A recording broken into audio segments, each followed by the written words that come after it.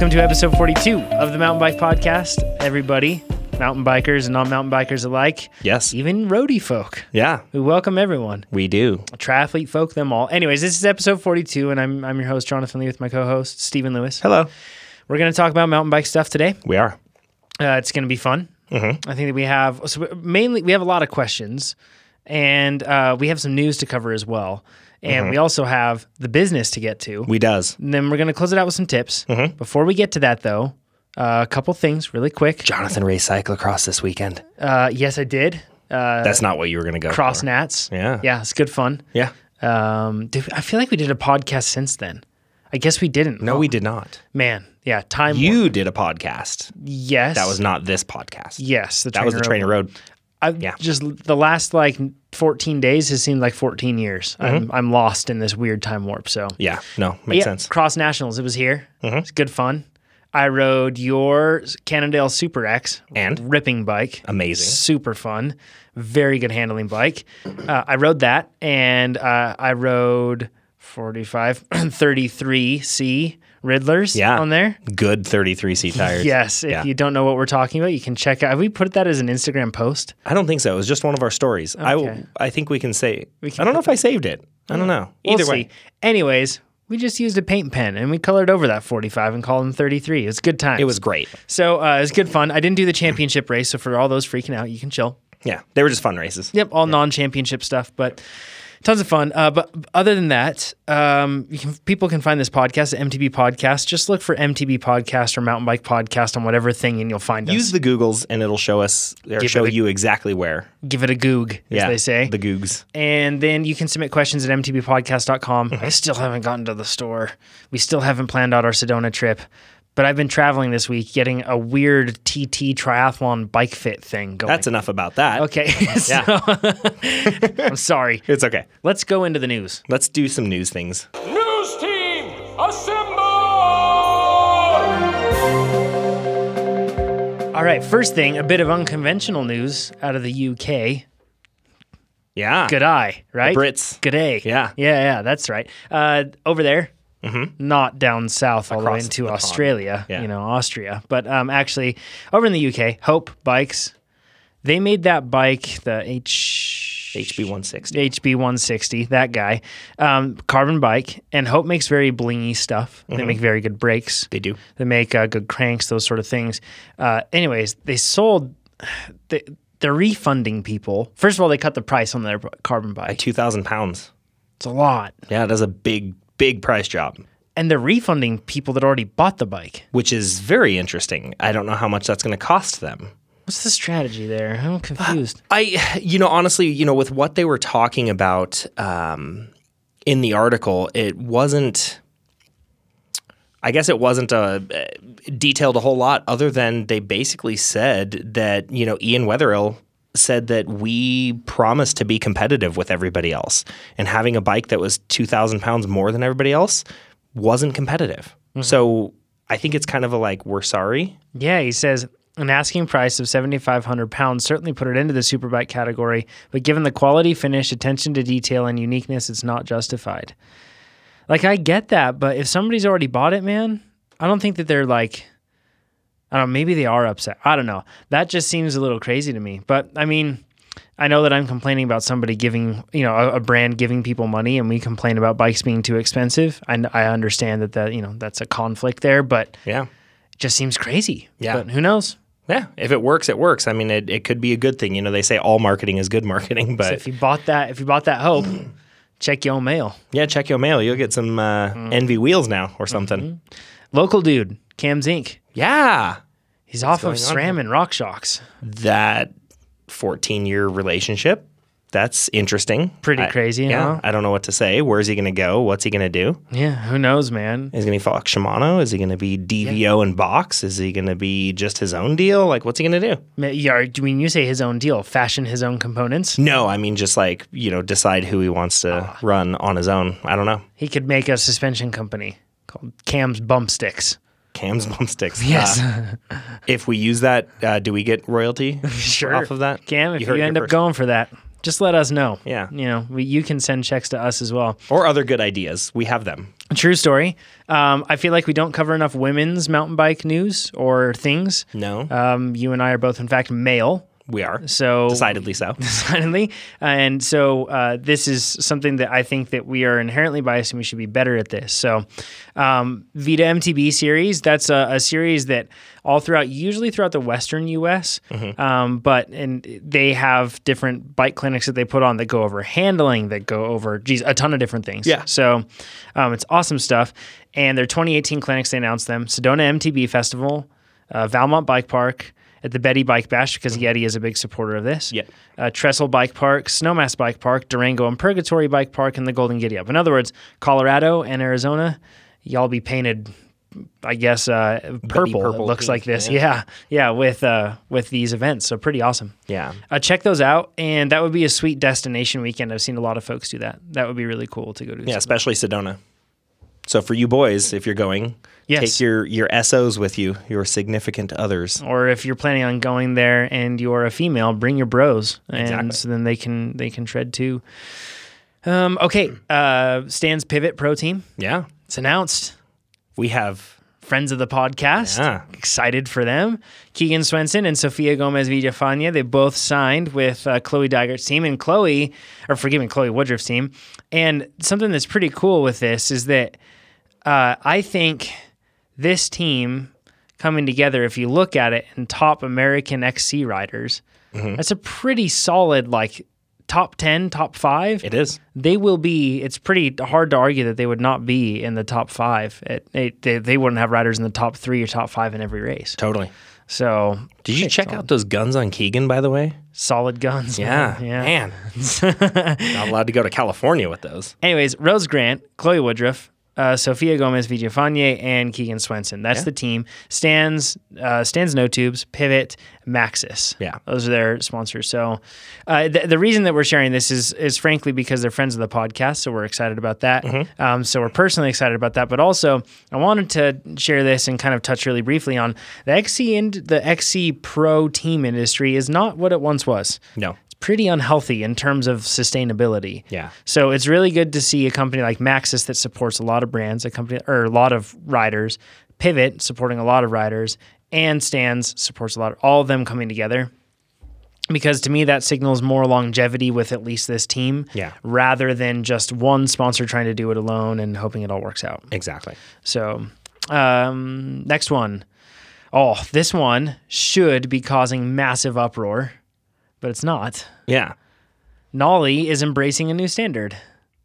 Well, it's not a new it's a new-ish standard. Newish standard. Yeah. 157 boost. Super boost. Because So- boostier is better? Yeah, I guess. Yeah.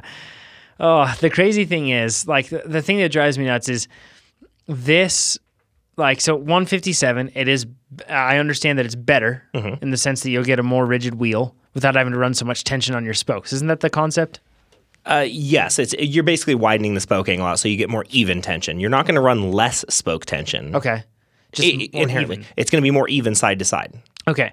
So that's good, and I get it. But I feel like over the past 5 years, we have just dealt with an endless barrage of standards. Yeah.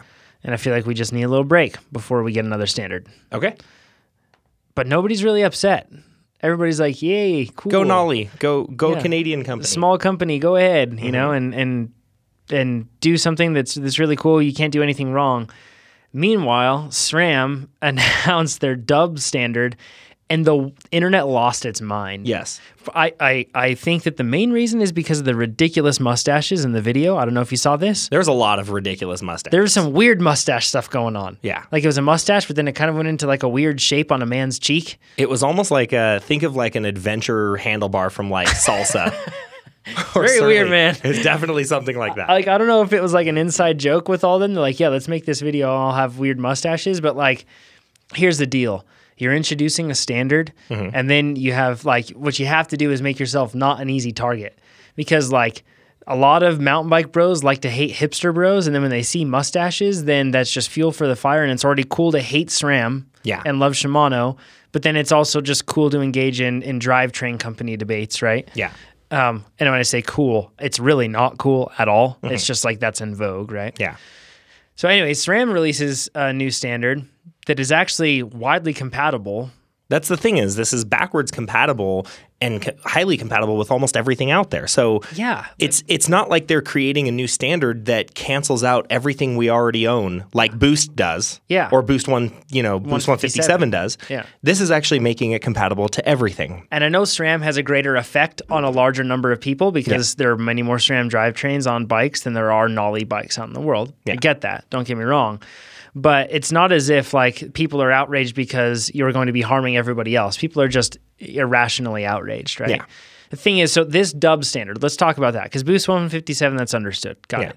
But this dub standard, basically, what they've made is that, so the problem that you have if you go to buy a SRAM crank before is you have GXP, that's one standard, and or GXP, and then you usually have BB30. Those are the Yes. two standards. Those are your two spindle standards for cranksets. So when we're talking about spindle there, what are we talking about? We're talking about between the two crank arms, the axle, the spindle that runs between the two and in through your bottom bracket is your spindle. Yes. And GXP is a 22-24 millimeter. The non-drive side is stepped down to a smaller diameter to 22 mil, but the drive side is 24, Yes. which is similar but not the same as Shimano's 24 mil Holotech standards. Exactly. Whereas BB30 is a 30 millimeter diameter. It's actually 29.99 millimeters in diameter. Let's be precise. Yeah, I have to be precise because Yes. Dub is precise as well. Yeah. So, but it's referred to as BB30. Yes. It functions with PF30. I think that Specialized is really pushing for everyone just to call it OSBB for a while, oversized bottom bracket. Yeah. Which I like that. Which it was, yes. There's a standard and then oversized, makes sense. Yeah. And then how the cups or bearings or bottom bracket fits in, that's its own deal. Yeah. But it basically whittles down to two different diameters of your spindle, basically. GXP was skinnier. BB30 was fatter. Yes. BB30 was made of aluminum. GXP was actually not made of aluminum. I think it was They're made steel. of steel. They're steel. So BB30 was lighter.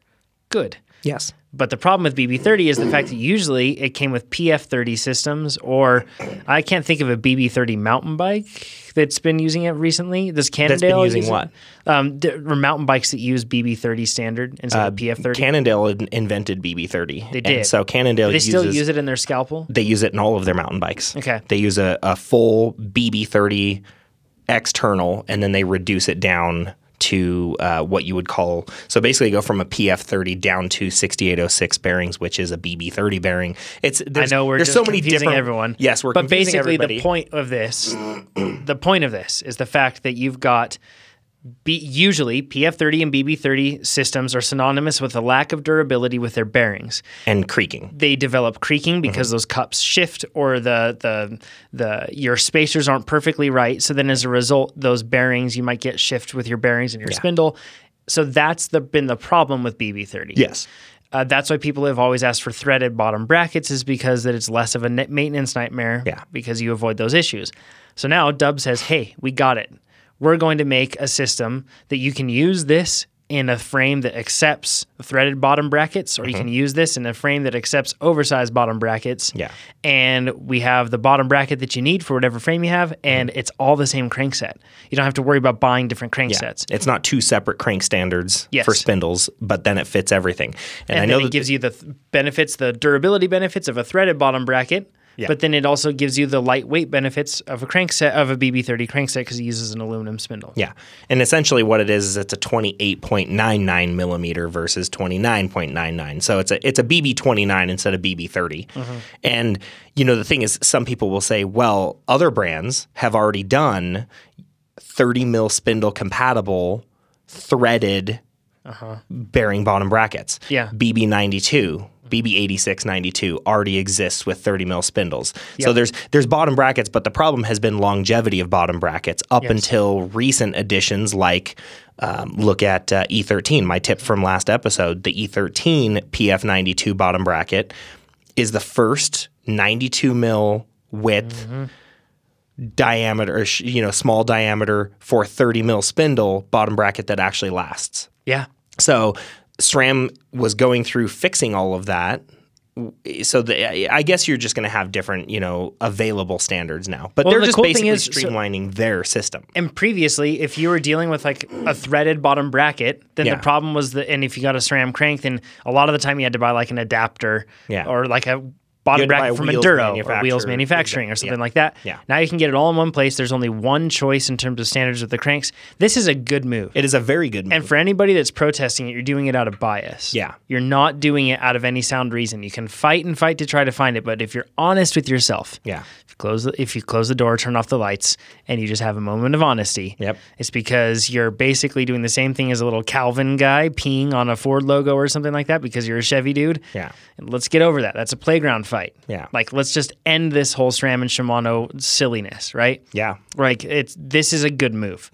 And honestly, if you're arguing for innovation and for things moving forward, because honestly, it's very rare that you find a SRAM fanboy that hates on Shimano.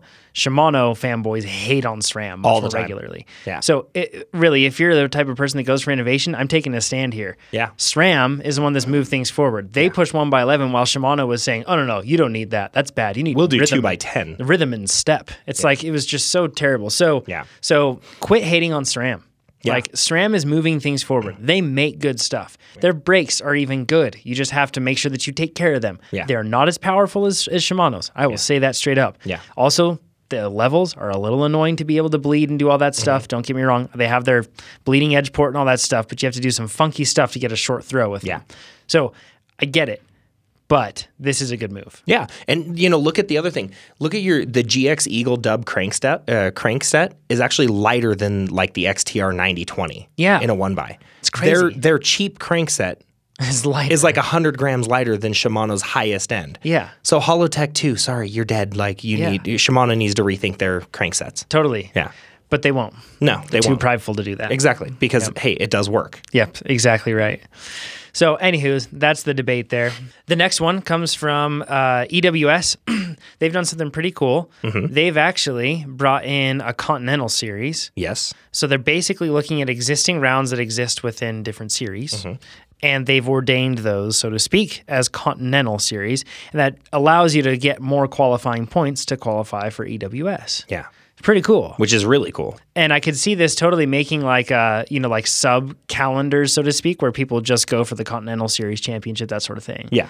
So those ones in the USA are going to be Aspen Snowmass, Which will be a Big Mountain Enduro Series race, North Star, California, which is California Enduro Series, and then in Burke, Vermont. which is, I think that's the Cliff Bar East Think Enduro so? Yes, Series, I think think? yes, That's- yes, that looks like it. Yep.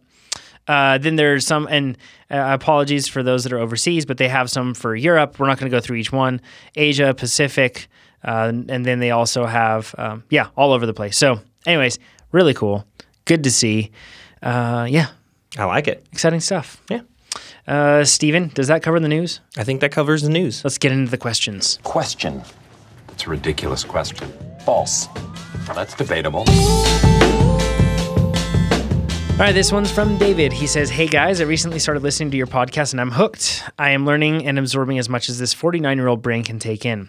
My question to you is, I've only been mountain biking for a little over a year now and I've lost about 70 pounds. Nice job, man. Good work. Yeah, with that said, I am now 6'1" and 215 pounds. I purchased a Specialized Rock Hopper comp and I was loving the 29er.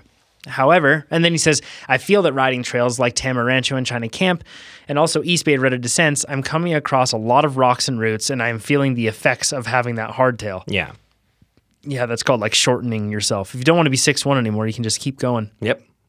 You can Drop get right down to 6 foot. 5'5". Yeah. He says, I was looking into treating myself to a dual suspension bike. I'm really liking the idea of the Canyon Spectral for my 50th birthday, but I was wondering if going back to 27.5-inch tires, or wheels, I should say, is a mistake.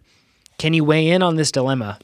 Will the 27.5s be okay since I'm now moving to a dual suspension? Thanks and keep up the great work. I don't think one inherently means it's going to have an effect on the other, going from a hardtail 29 to a full suspension 27.5. Yeah. You're just two different bikes, two different styles, two different suspension platforms. That's going to smooth everything out. Yes. The 27.5 changeover, you're not going to have a problem. I've gone back and forth Yeah. I went from 27.5 up to 29 on the Yeti, and then I'm back on 27.5 now. I didn't slow down. I'm not crashing more. I'm not having any issues whatsoever. Sure, I notice little subtle differences, but you get used to it. You adapt. It's just get that Spectral and go ride it. Yeah. There are pros and cons for both sides on the wheels, and you just learn to ride with those pros and cons in mind. The one thing I would say is that right now you're on a hardtail 29. And I promise you that I'm sure compared to a hardtail 26, it feels very stable. But this bike will feel very twitchy, your current one, compared to the 27.5 Canyon Spectral. Absolutely. Because you're going to go to a well-suspended bike. Yeah. So it's not as if you're going to be on a twitchy bike now. So, yeah, I wouldn't worry about it, David. Wheel size. Don't be beholden to one or the other. You can switch all around. No monogamy with wheel sizes. Yes. Agreed. Yes. I ride 700C and 27.5. I ride 700C and 29. Which is the same thing. Yeah, good catch. Thanks. Yeah. We probably just educated people with that joke. Yeah. Moving on, Michael says, "Hi guys, fantastic podcast. Thanks to you. This past fall I picked up a Yeti SB5. Love the bike. Raced this past fall in the Eastern Collegiate Cycling Conference and ended up winning men's C overall. One thing that has been strange with the bike though is when I go up in an endo." He means a nose wheelie, I think. Yeah, nose wheelie. Two very different things. Yes, because a nose wheelie gone bad Is an endo. Yeah. So if you go over the front, over the bars, that's an endo. End over end. Endo. Endo. If you just go up into a nose wheelie, that's a stoppie or a nose wheelie. Yeah, and let's just call them nose wheelies. Yeah, stoppies are for, that's like street bike bros. Yeah, exactly. Yeah, dudes that have like mohawks on their street bike helmets. Oh, yeah. That's those guys. So, anywho. Can I just take this moment to correct another thing that I see? Yes. A faux pas, a vocabulary faux pas. Getting all Frenchy on us. Whole shot. It is massively misunderstood by cycling. Yes. Okay, so the whole shot is, so you can only get the whole shot. One person gets the whole shot. Yeah. You cannot say you got a second place whole shot.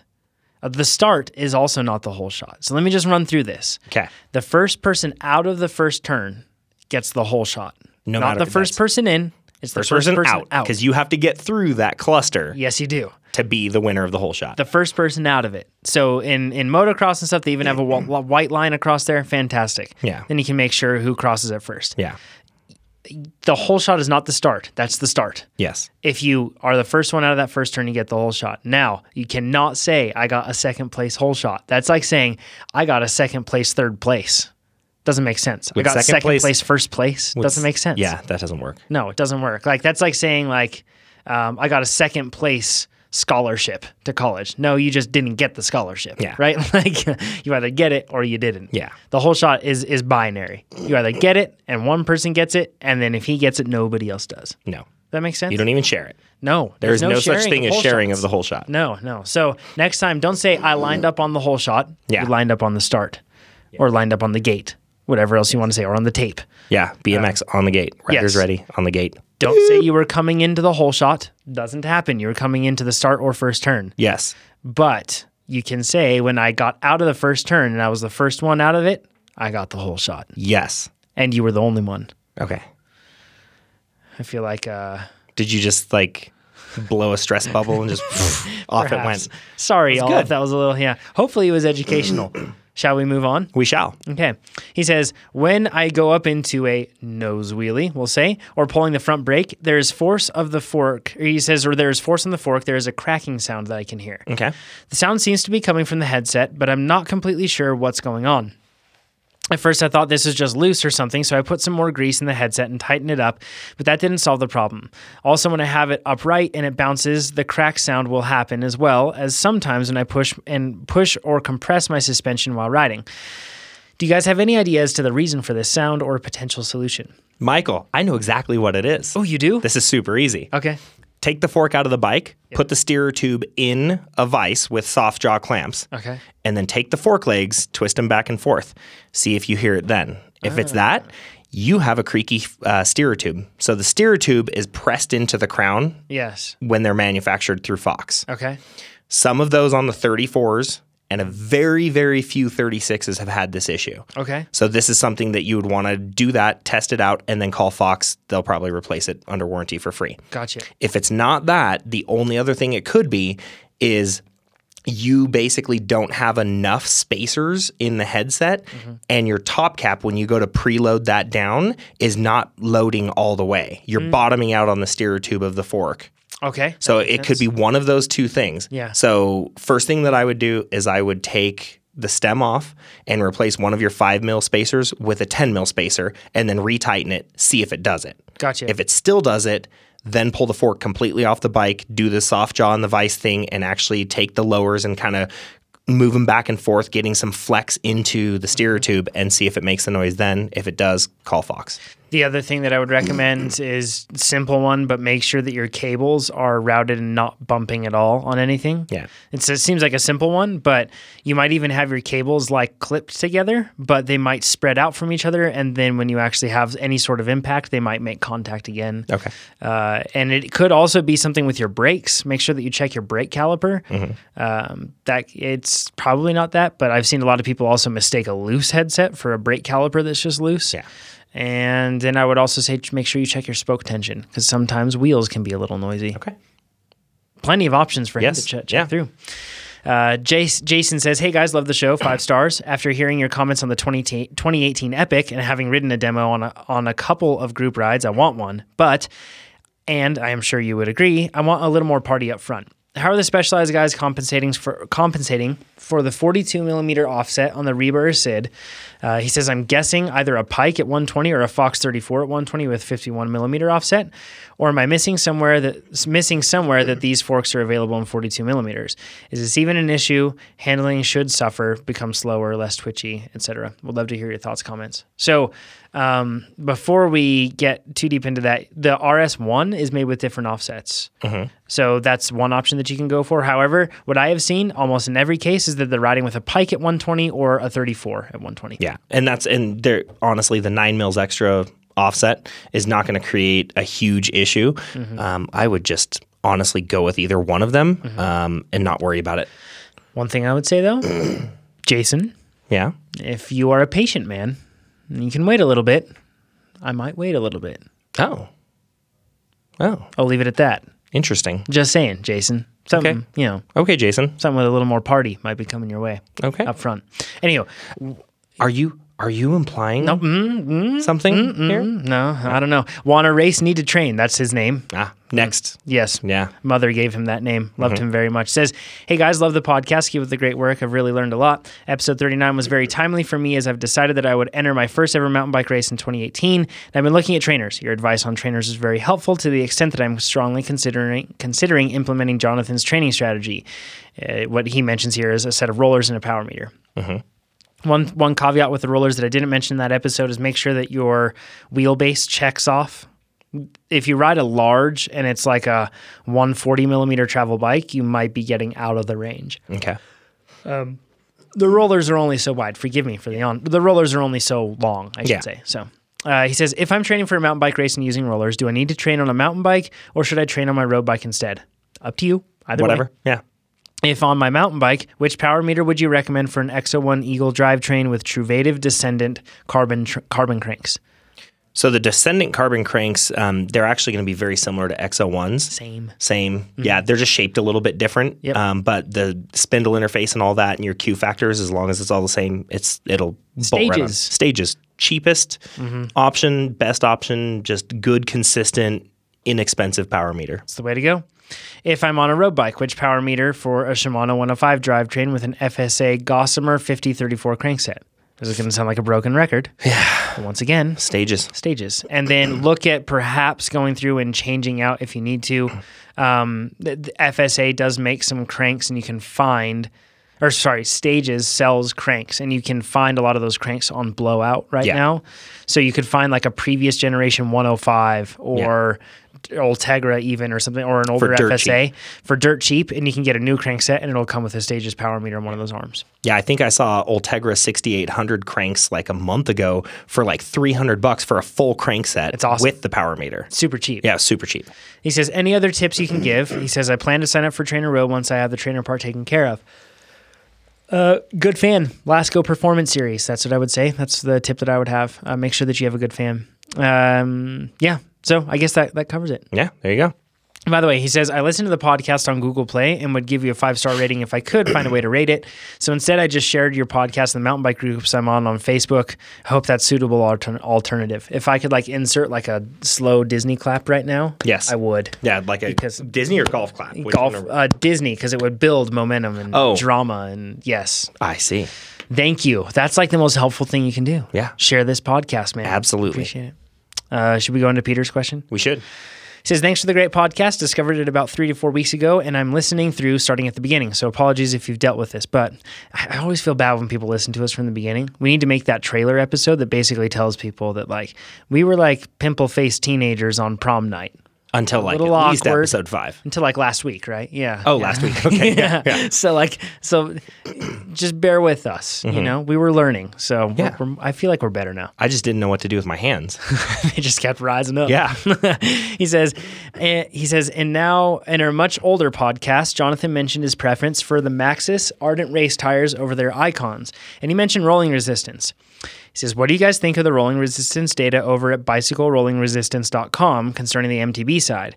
I'm asking because Maxxis generally is pretty far down on the list, and while rolling resistance isn't the end-all be-all of MTB tires, there are some straight-up trail tires ranked well above both the Icons and Ardent Races, looking at those knobby nicks. Any opinions or thoughts? Again, thanks for the great podcast. We're going to get into compounds later. Mm-hmm.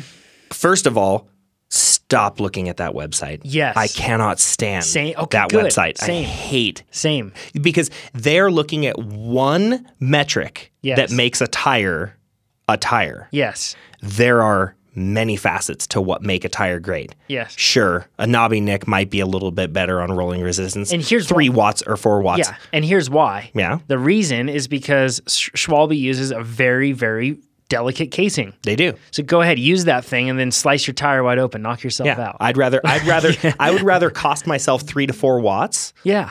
And have a tire at the end of the race. And one that and have better cornering traction. Exactly. And better handling overall.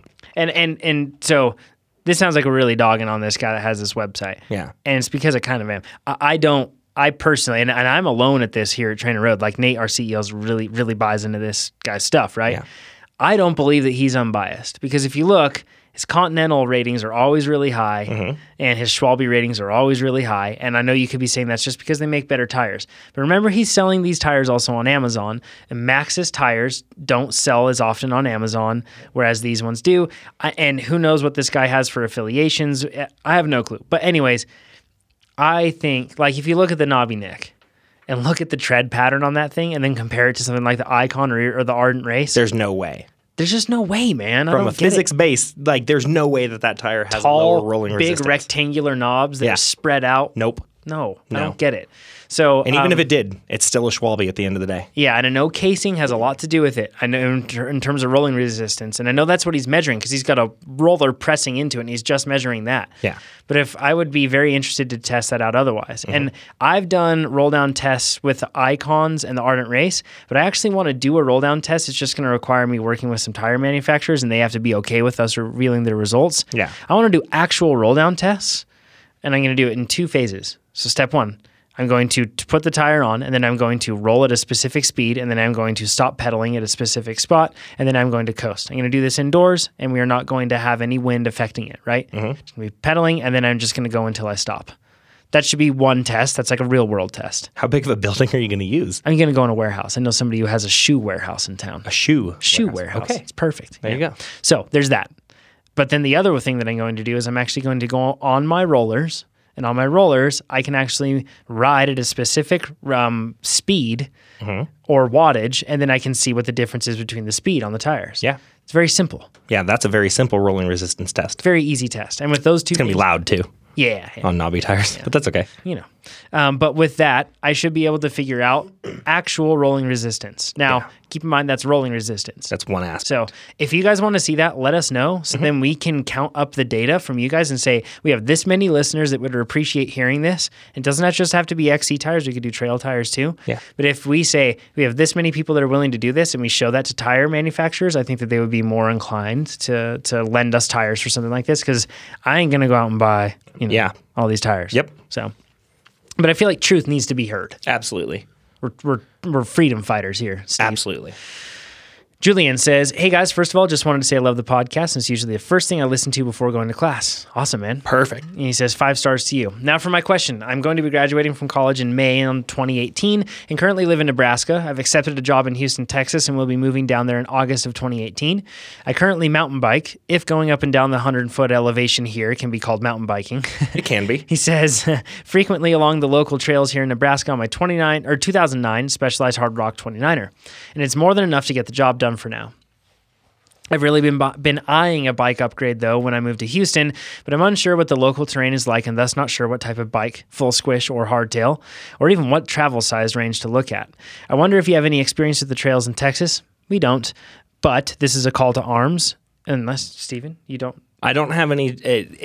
Houston specifically, no. Okay. But Austin, Texas, and the Dallas-Fort Worth area, I do know people. So if there's anybody that does have some feedback on that, send it in this week, and then we'll relay that over to Julian. That'll be helpful. Yes. He says, and if you could offer any advice. As a side note, I'm not the most aggressive rider, but I'm slowly learning more how to party on the trails.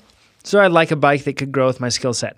Thank you very much for your help. Absolutely. I would assume that a short travel trail bike is going to be great. Yeah. I think, 130, 140 at most, just some decent trail bike, whether it be a 29er or 27.5 will be plenty good. Yep. Yeah, I mean, like I said, with friends of mine that are in Austin, actually even San Antonio area, and then also in the Dallas-Fort Worth area, they're all on full suspensions. They race on hardtails. They're just like anywhere else in the country. Yeah. There's mountain bike parks and there's lots of, terrain undulation. There's Rocky, just not chunky stuff. Yeah, too in Texas. there's just not giant mountains. Yeah. There's just a lot of smaller up down in, parks that they have set aside for mountain biking. Next one is from LGS. He says, great podcast. This is the last one. He says, great podcast, 5 stars for sure. On the topic of suspension setup, the first step is always about setting up sag. At least that's what he's reporting is told to him, he says. If I was setting up the fork, though, do I turn the rebound all the way in or out before I do this? You don't do anything. I would assume, well, let's get into that. He says, I would assume that it would be all the way in for the rebound, not to resist the force when I put my weight as the fork compresses. But nowhere have I seen an article or video that mentions the rebound and the low-speed compression as far as just setting up sag only. Also, what do I do with the rear shock when I'm setting up the fork? Does the rear shock need to be in the descend position? How about the rear shock's low-speed compression and rebound? And vice versa. If I was setting up the rear shock, it seems to me that most articles and videos I've always seen isolate and focus on the fork and shock setup only. Any help would be greatly appreciated. Keep up the work. Good work, guys. So he, LGS here, should definitely listen to our episode on suspension setup. And you can search through and look on MTB Podcast and find that. But what do you do, Steven? So usually when you get onto a bike, that your damping controls aren't going to have any effect on your sag whatsoever. If they are, it's so minuscule you would never even notice. When you get onto the bike and you saddle it. To be safe, though, just put it in the center, right? If you need to. If it's a brand new setup, and you just keep it in the center. And the first thing you do is you bounce on the suspension a few times, basically to like say 70% travel, whatever, and you just let it settle once you sit down and you've got your weight on your handlebars like you're riding. You've got your weight on the saddle with it in the climbing position, however you want it to be set up. Then from there, that's when you set your sag based off of that. Yes. After that, once you get the sag set up, then you deal with your damping control. You keep your damping, but you keep your dampers in the wide open position. You don't want to set up your sag in like the pedal position, for example. Yes, you always leave so you leave it wide open. Yes, wide open as far as your pedaling position, Correct. your lockout control. Yes. But if you have separate low speed, high speed compression and rebound, that you're just leave it as is as later. It comes. You don't need to really worry about it, but if you want to get technical about it, leave it in the most open position, but it's not going to make any difference. I'm going to tell you that right now. Awesome. Stephen, with that, let's get into the business. But he said something. Oh, he does. Oh, he said something about me. He said, he says, me. P.S. I found your podcast through a friend when I was recovering from an ACL surgery in which Stephen was recovering from his as well. It definitely helped pass the time tinkering with the bike and getting a wealth of knowledge. Yeah. ACL bros. Yeah. Yeah. I'm going to go try to break it again tomorrow. He's going to go skiing. Yeah. He's going to ride the magic carpet up the hill. Yeah. Go ride with all the little 6-year-olds. I'll show them who's boss. I think that we should tie your tips together with a rope so then they don't spread out and you hurt your knee again. Yeah, that'd be Have bad. you seen that like with juniors? Yeah. Little kids? Yeah, we'll just drill holes in my atomic skis. Yeah. Tie a rope through there? Yeah. Yeah. That's what twin tips are for, right? To drill holes in the end and then tie them together? Because you have more tips. Yeah. So then you can drill through one. Oh, gosh. Anyway. All right. Let's get into the business. It's business time.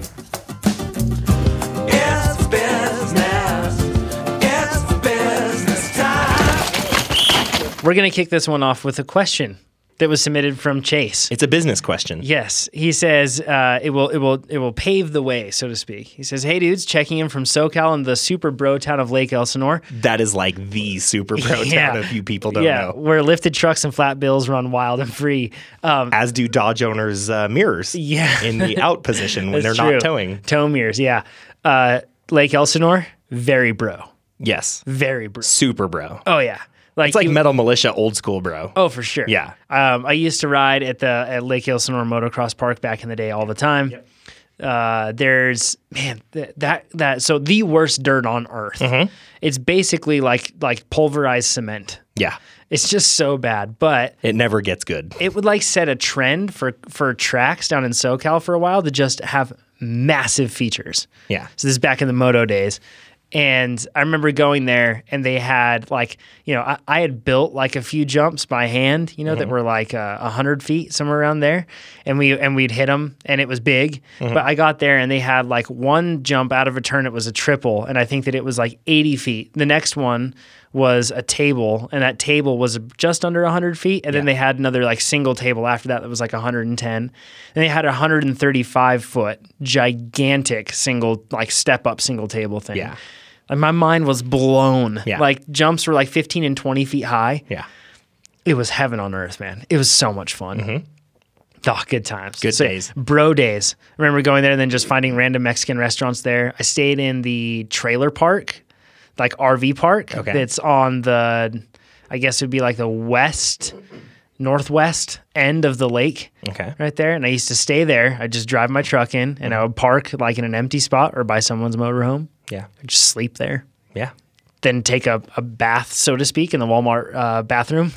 Bird bath in it? Yep, bird bath in it, and then I just go right back to it. Nice. More shredding motos. Good times, man. Good memories in Lake Elsinore.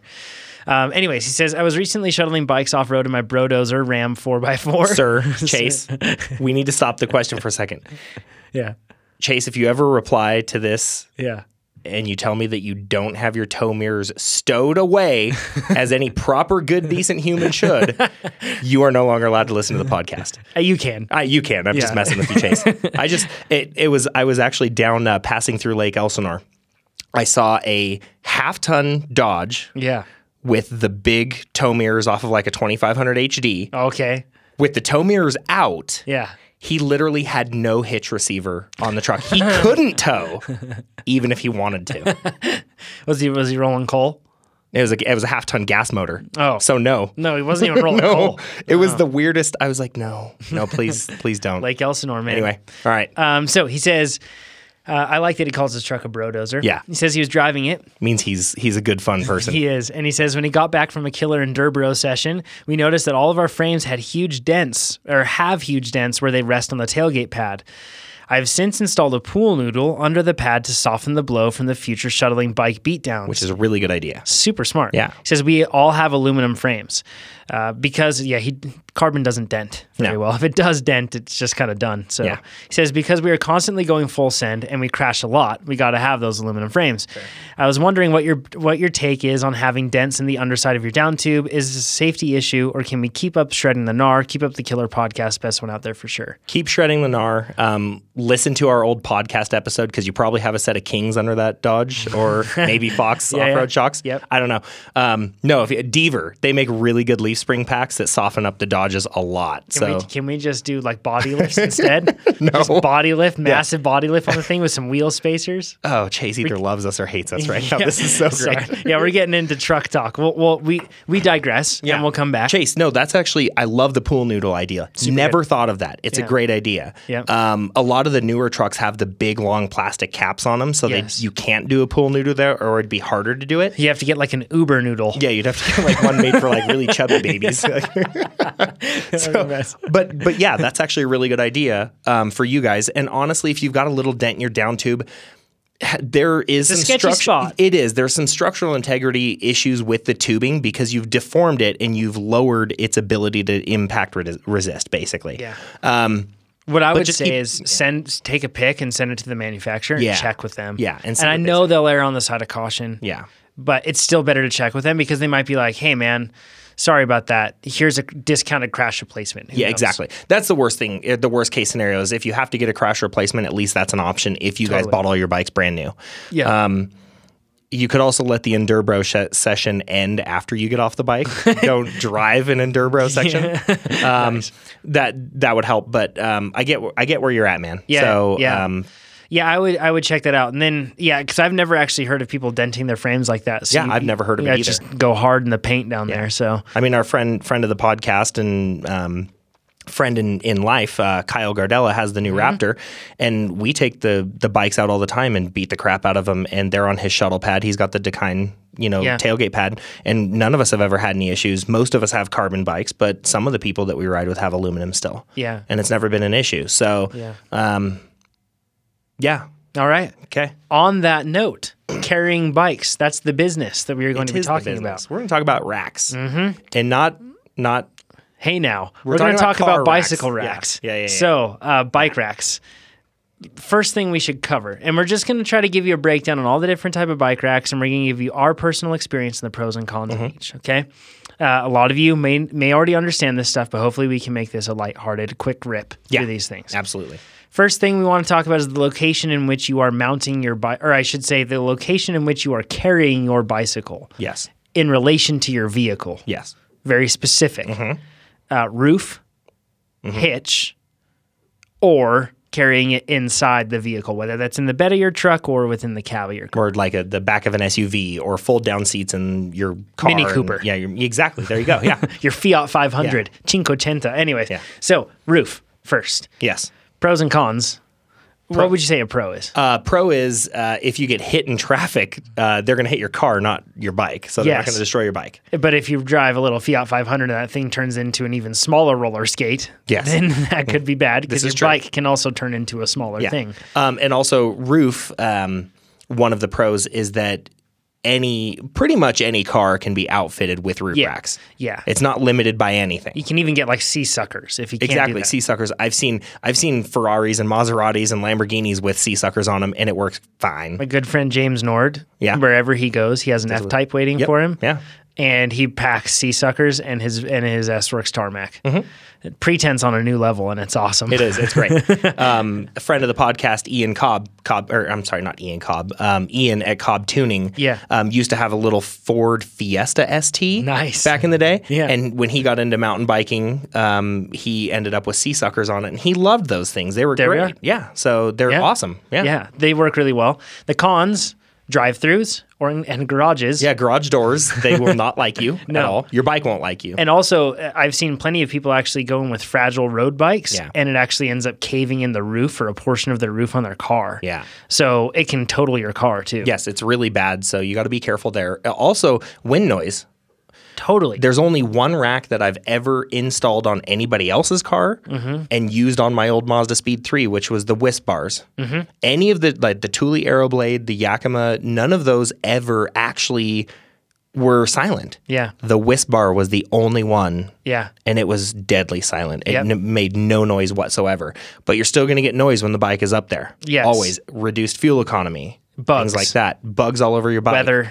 Yeah. That sort of thing. Yeah. The other thing that I would say too is it can cause over time, since the bike racks are dealing with so much force because of the wind pulling on that bike, it can wear out your bike racks quicker than you would have, if you get a hitch rack, for example, it's not dealing with as much. So. Hitch. Let's talk about that. You and I are both hitch men. We are right now. Well, we both have SUVs and trucks, so it's easier that way. And the cool part about a hitch is that it packs your bike out of the way. It does.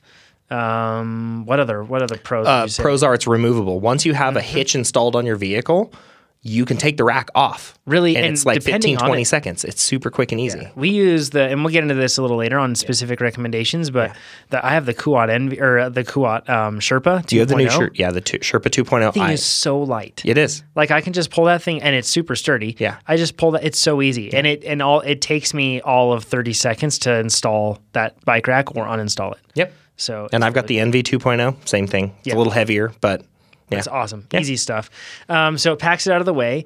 Usually you'll see more modern tech now with bike racks coming out with hitch racks, it seems. Yes. Yeah. So that's kind of where things are going in a lot of cases. You can also get like flexible position mounts in the sense that like you can get a mount that goes into your trailer hitch, and then you can mount your bike rack to that, and it can allow like a swing wide, so it can swing away. So if you have a van, the new Kuat pivot. and then yes, exactly. If you have a cab over camper, there's a lot of reasons that you would need something like that, and it works really well. Yep. And then we'll go into the different pros and cons of the specific ways that it holds your bike in a Yes. bit. But let's go into keeping it inside your vehicle, Okay. whether it's the truck bed or the car. Okay. Pros. It's free. Yes. Or relatively cheap if you're talking like a bed, like a Dakine shuttle pad. Totally. Yeah, that's, a lot cheaper than any rack. Yes, it's safe if it's if it's inside your vehicle, Yes. and that's a locked enclosure. If it's like a bed with a cover or a camper shell and that's locked, Yeah. or inside your cab, it's safe. Yep. Because it's locked up. And it's out of the elements. Yes, which is really nice. Some cons though. Chain lube everywhere. Yes, it's going to get your car dirty. And if you have light interior, the tires are going to mark up your light interior. And if you also have a truck bed, then your bike is just sitting in a truck bed, and it can move around and it could rub on something that could be bad. The other thing that is bad too is a lot of the time if people see a bike, or thieves, if they see a bike inside there, they're going to break the window and they'd be much more likely to actually damage your car Yeah. than just take the bike off the back. absolutely. And I know that's both of those options really suck. Yeah. But another con of them is they take up space. Yes. That you could then be using for stowing things like humans, dogs, Yeah, lots of dogs, exactly. and snacks. Lots of snacks. Yes, those sort of things. So, and then that's, I guess, a pro for the other ones is that it allows for more conservation of space. Yes. So, I guess that's kind of like the pros and cons of those things, right? Yeah. Should we go into the holding method? Let's. Well, and you mentioned frame pads, or I should say tailgate pads. Yeah. Too. So it's kind of we'll just We'll lump put that in. into the Yeah. truck bed. Yes. Okay. So, first one, frame mount. So you can have a frame mount, one that clamps onto your frame. You can do that on a hitch or trunk carrying one. Those are pretty much the ones that look like field goal posts Yes. laid on their end. Yes. You can also do that for ones that are roof racks. You can do that, and that's basically it, I guess, for clamping on a frame. Yeah. Clamping on a frame, though, is a bad idea. Can we Yes. say that? Yes, absolutely. I do not like it at all. Yeah. The only pro to having one of like Thule or Yakima's frame mount bike stands Okay. is that it doubles. You can buy their ski attachment, and then you can put the ski attachment mounts to those field goal post arms. Then you can use it as a ski attachment. That's the Gotcha. only pro that I've ever seen with that style of rack. The cons of those. Scratched frame, dented frame, cracked Yes. frame. Yes. When you're hanging by the frame, the rest of the bike is just wobbling around. Bike gets to give gets- your bumper a high five all the time. Exactly. And your wheels spin. And I know there's little safety precautions and methods, for eliminating that, but at the same time, shouldn't they have don't to- actually work. You shouldn't have to go to Harbor Freight and buy a whole can of bungee cords in order Yeah. to make your bike. Exactly. Yeah. It's a bike rack. So, and granted, the pro though with these is you they're can get cheap. them for darn cheap. They make expensive ones, but the barrier of entry is a lot cheaper, like with brands like Ceres. Yeah. Yeah. And it doesn't really make sense in my mind to Hollywood. buy an expensive frame holding rack. Yeah, never do that. Yeah, you can also get like a Yakima one that like your bike stands up and you don't have to take your wheels off on top of like a roof rail and then it like clamps onto your frame like that. Don't do that. Not a good idea. Yeah. I would not recommend that. That's like a half tray rack. Yes. So let's go into like axle mount ones, and those are usually in the roof rack orientation. Yeah. You could technically rig something up so that it's in your truck bed, or you could rig it up so it's even on like a back mount. I've seen people make custom mounts for a trailer hitch that it uses this as well. But the thing with these is you have to take a wheel off. Yes. Which isn't pain. always bad. They're less expensive than Yes. a typical tray rack. So there's one benefit there. Second benefit is usually these are lockable. Yes. So when you like with Yakima Thule and the Kuat Trio, when you lock that, you actually have a full locking mechanism Yes. built in. So it's a nice hard mounted setup. So you're not relying on the rubber of the tire to hold it stiff. You're going straight through the axle. Yes. which is awesome. It is And good. and that's really nice that's more peace of mind. You should still never leave your bike on your roof in an unsafe spot for a long time. Yeah. Always try to get out of that situation. But there are, with the axle mounts, you just have to think of conservation of space again. Because you can find yourself in a situation where it's like, sweet, all loaded up with the family and the food and everything else, and the car's packed. Now let's load up the bikes. You load up the bikes and you're like, what am I going to do with these wheels? And you get to hand a greasy cassette to Junior so he can hold your bike wheel. And you know what I mean? It's not great.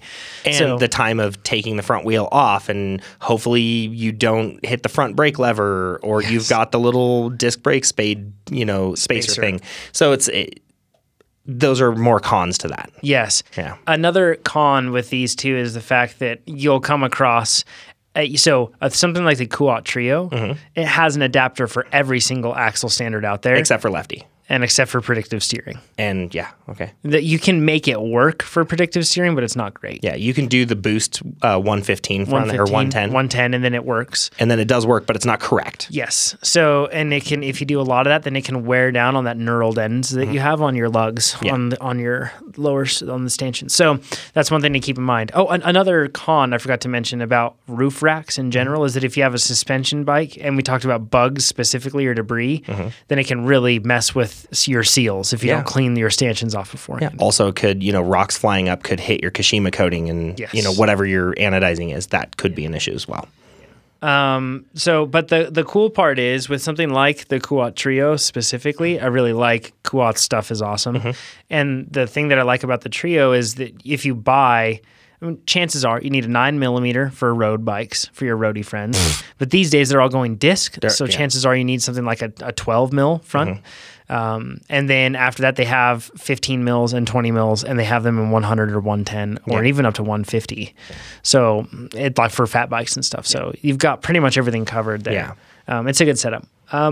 But that's specific to Kuat. All the other brands, they're all typically a quick release style, and then you have to buy a separate adapter to do a boost or a 20 mil or whatever. Which can be complicated because then you can use that fancy lock that you have on your skewer to hold down the adapter. Yeah. But your bike, on the other hand, is not locked. Exactly. So that's kind of tricky. And the cool part is the Trio, the locking mechanism is still there. It's a cable lock separately from, no matter what you use. Yep.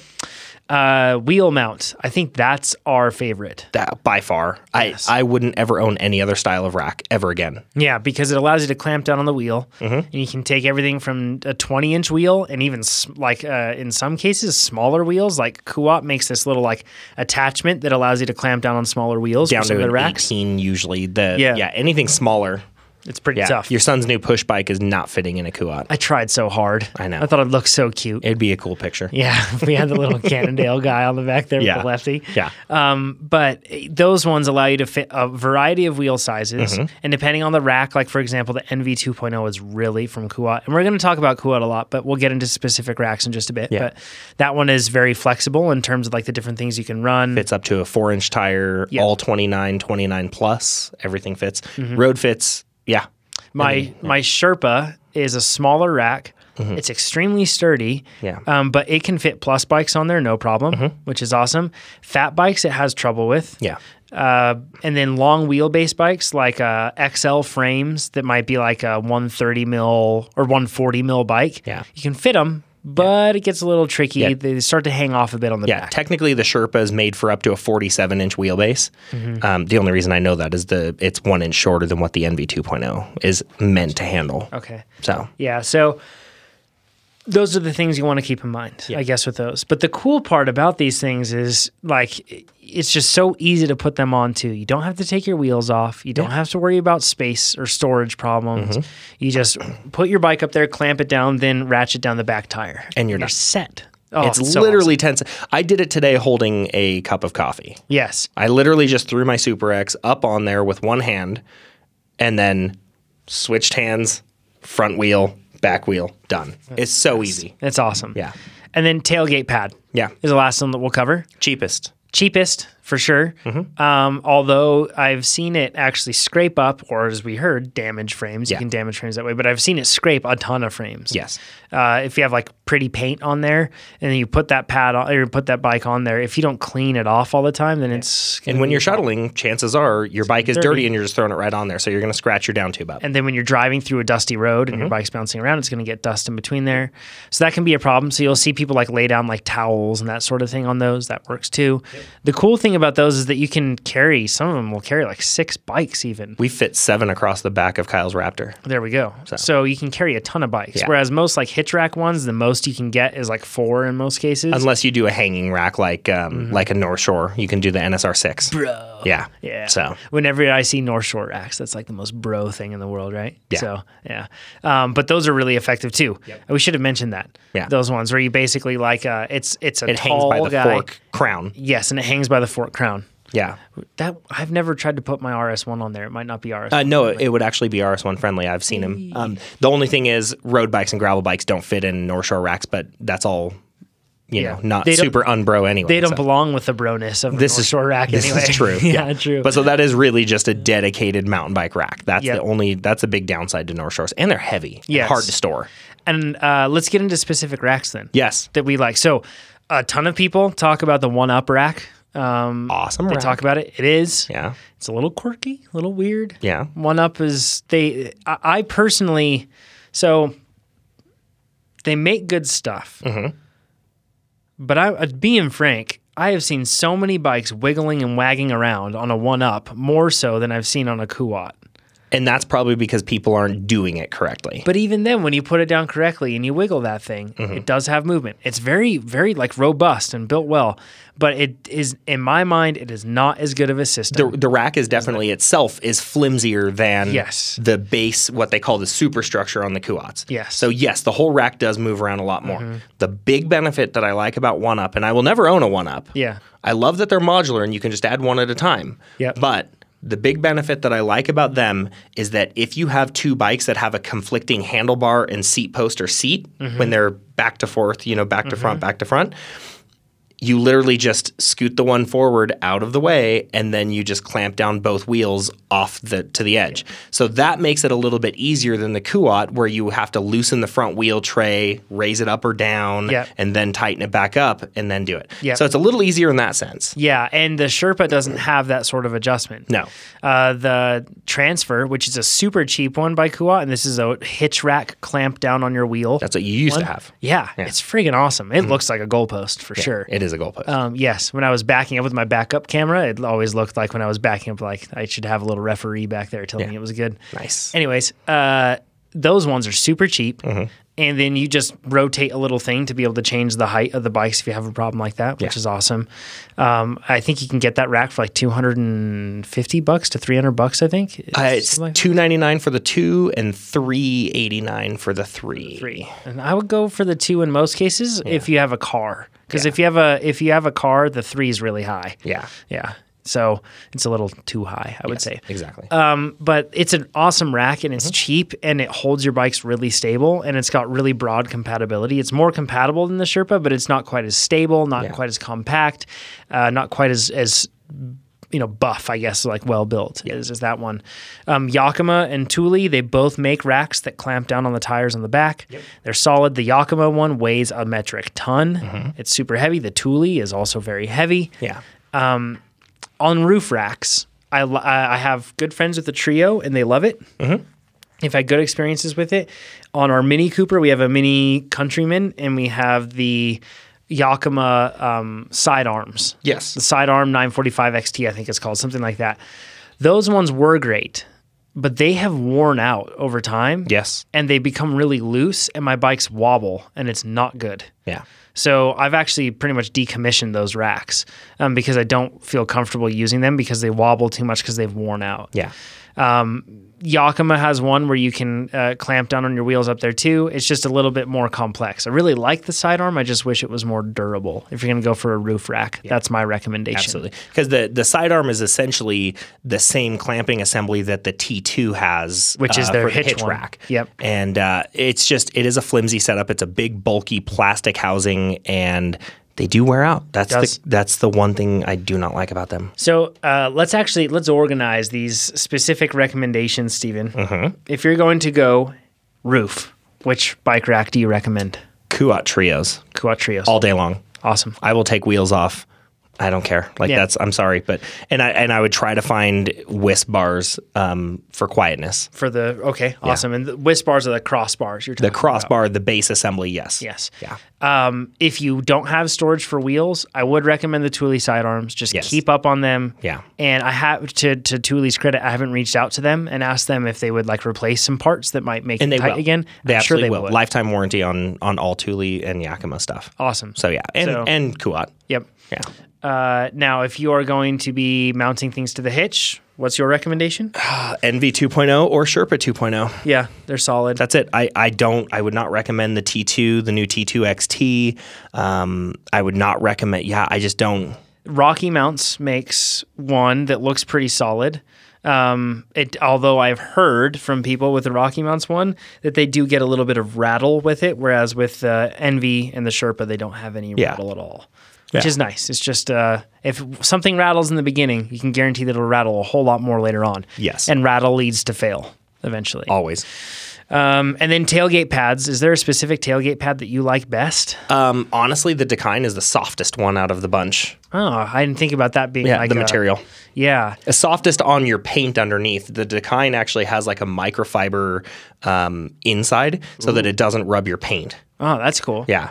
I know Yakima has one that has like barriers on the edge, so then your bike won't slide Yeah, off it's got the the edge. big block trays that go around. Yeah. Super smart. I like that. And then I've seen other brands that have like, I don't think it's Thule, but they actually have like slots for bikes so that your bike kind of stays centered. I think that's the Thule. I think so. Yeah. The only downside with that obviously is you're carrying a bunch of bikes, then you don't have slots for every one of them, but then you're just back to a normal tailgate pad for those bikes. Exactly.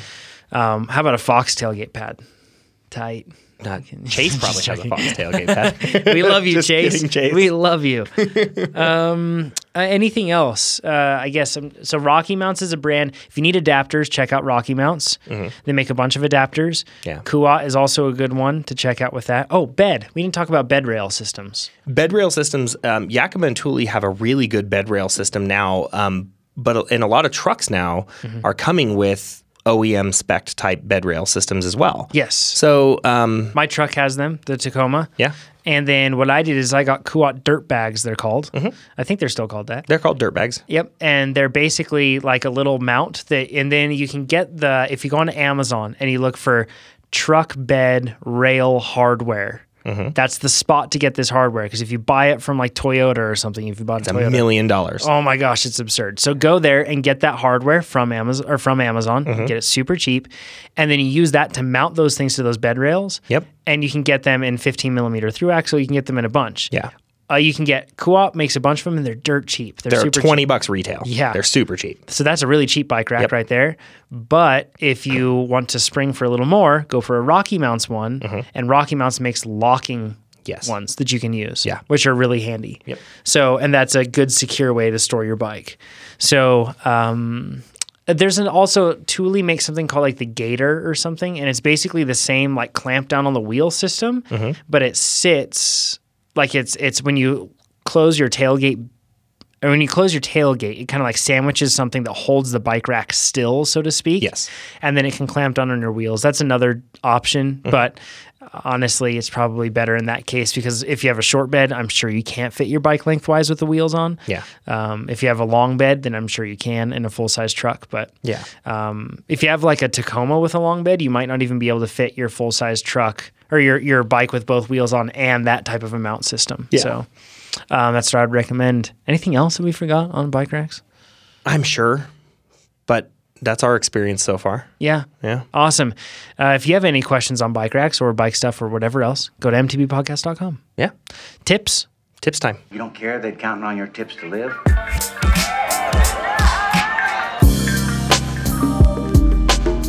Steven, you want to kick it off this time? No. Oh, okay. I'll start. I'm going to say, so this is a treatment that happens to fabric. Lululemon, for example, does it to their underwear. Okay. And Yeti so the reason I'm sharing this is because their 2018 apparel just came out and I was just checking it out. And one of their jerseys, the Tallinn jersey, is one that I had last year, and it has that coal black coating, I think it's called. Yes. I can't remember the exact name, but basically it like reflects light or reflects heat, but then it also like it's extremely cool fabric. Yes. But it has this antimicrobial treatment that's called Polygene. And basically what that does is that makes it so that you don't have to wash your kit. I know that sounds gross, but your kit will not stink. And it is weird. Like, it is amazing. That stuff is like so to give you an idea, I wore this jersey, and they even say on there, like, go ahead and try it, wear it, and see if it stinks. It won't stink. So I wore that jersey in Whistler, and I wore it for like 3 days in Whistler, and it was like 100 degrees and humid in Whistler when I was there. Okay? I didn't wash it at all. I kept it at the base of my pack. Steven's face is gross right now. I kept it in the base of my pack. We drove all the way back to Salt Lake. I took a train back there to Reno, and I left it unwashed for another month. I wore it again. I didn't wash it. I wore it again. I didn't wash it. It smells brand new. It's freaking amazing. Black magic. It is black Gross. magic. Some sort of sorcery is going on there. Yeah. Anyway, it's because it basically, from what I understand, there's something that kills the oils that harbor odor in there. So, anywho, science things happen, and it doesn't stink. So the stuff is there, it just doesn't stink. Yes. So it's still dirty and gross. It Still just funky. doesn't smell. Just doesn't stink. Well, actually, no. The funk comes from the bacteria, so it doesn't have the funk. So after you did all of this and then you let it sit for another month before you washed it, did it put itself into the washing machine or? No, I washed it. Okay. Anyways, that stuff right there, the Polygene coating. Yeah. If you can find products with that, do it. It's Okay. awesome. Okay. I'm not saying because you never have to wash your kit. I'm just saying because that way, when you get back in the car with your bros and you've just done a gnarly shuttle run, you don't smell gross. Because nobody likes to, even bros don't like other bros that smell gross. This is true. So, anyway, that's a good tip. And I'm stoked because Yeti's pushed that onto their Enduro kit too. And their Enduro jersey is my favorite. I love jersey. the Enduro jersey. Fits so well. Yeah. So, and now it's coated in that stuff Nice. too. So less stinky humans is a good thing. You think they would do the Enduro jersey with Cannondale logos on it for me? we can give it a shot. We'll ask them. My tip. Yeah. It's not a specific product. It's a specific thing. So we're kind of on the same wavelength here. Okay, I like it. I think everybody needs to try in the enduro and downhill world specifically, even on trail bikes. If you're a Maxxis tire guy, try taking your Max Terra front tire, Minion DHF, insert whatever tire is available that you're using. If it's available in a Max Grip, try it. Ooh. It completely changes the characteristics of the bike. It makes tractions just that much better. Many tractions. Wear Wear down faster, I assume. They do wear down faster, but it is a game changer, especially if you're used to training on, say, a Max Terra DHF, and then you go race. It's worth it. Well, and who are we kidding? We're all made of money anyway. Right? Exactly. Yeah, we can afford $90 tires every few weeks. They don't wear down astronomically faster unless you're really pushing the tire.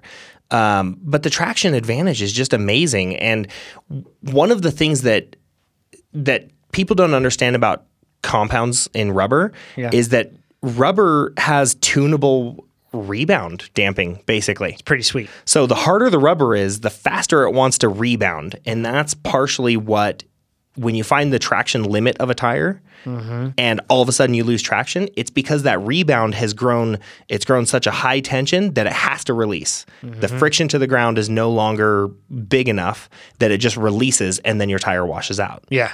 So a tire that has more pliability and more rebound damping characteristics will not rebound so fast that it bucks and loses traction. It will hold traction for longer. Smart. It's really cool. We're getting kind of sciencey there, but bottom line is just try a Max Grip tire if that works within your discipline. That's sweet. So I like this idea, and I want to try these because I actually can't remember the last time that I traded out a tire because it was worn down. I trade out the tire because I just put a giant hole into the thing or a huge sidewall slash or something else. Yeah. It's very rare that I end up, and I know that a lot of people are probably thinking like first world problem, you jerk, Jonathan. But like all I'm saying is that I bet a lot of you actually would be okay with a tire that wears down quicker. Because in many cases, what ends up happening to that tire that gets you to get rid of it is that you tear a hole in it or something. Yeah. So this is something to consider. Yeah, and one of the things that that I want people to understand is a lot of times you're wearing tires out in the sense that the cornering knobs are being ripped off of the sides. Hashtag Squalby life. If that's the case, your tire's not wearing down any quicker, but you're ripping sidewall lugs off, and the Max Grip actually has better pliability in that sense. So you're not going to be tearing the sidewalls off. You're actually going to be wearing the tire out. Huh. So it's just a cool option, and I think that everybody should try next time you need a front tire, and if you run a DHF or something that's available in that compound, try the Max Grip. You might be surprised. Cool. Yeah. Good one, man. With that, let's close this week out. Well, questions next week, I think we need to do. We just need to do a full question. Yeah, there's a lot of them. Keep sending them in, mtbpodcast.com. Anything else to say? Have a nice day.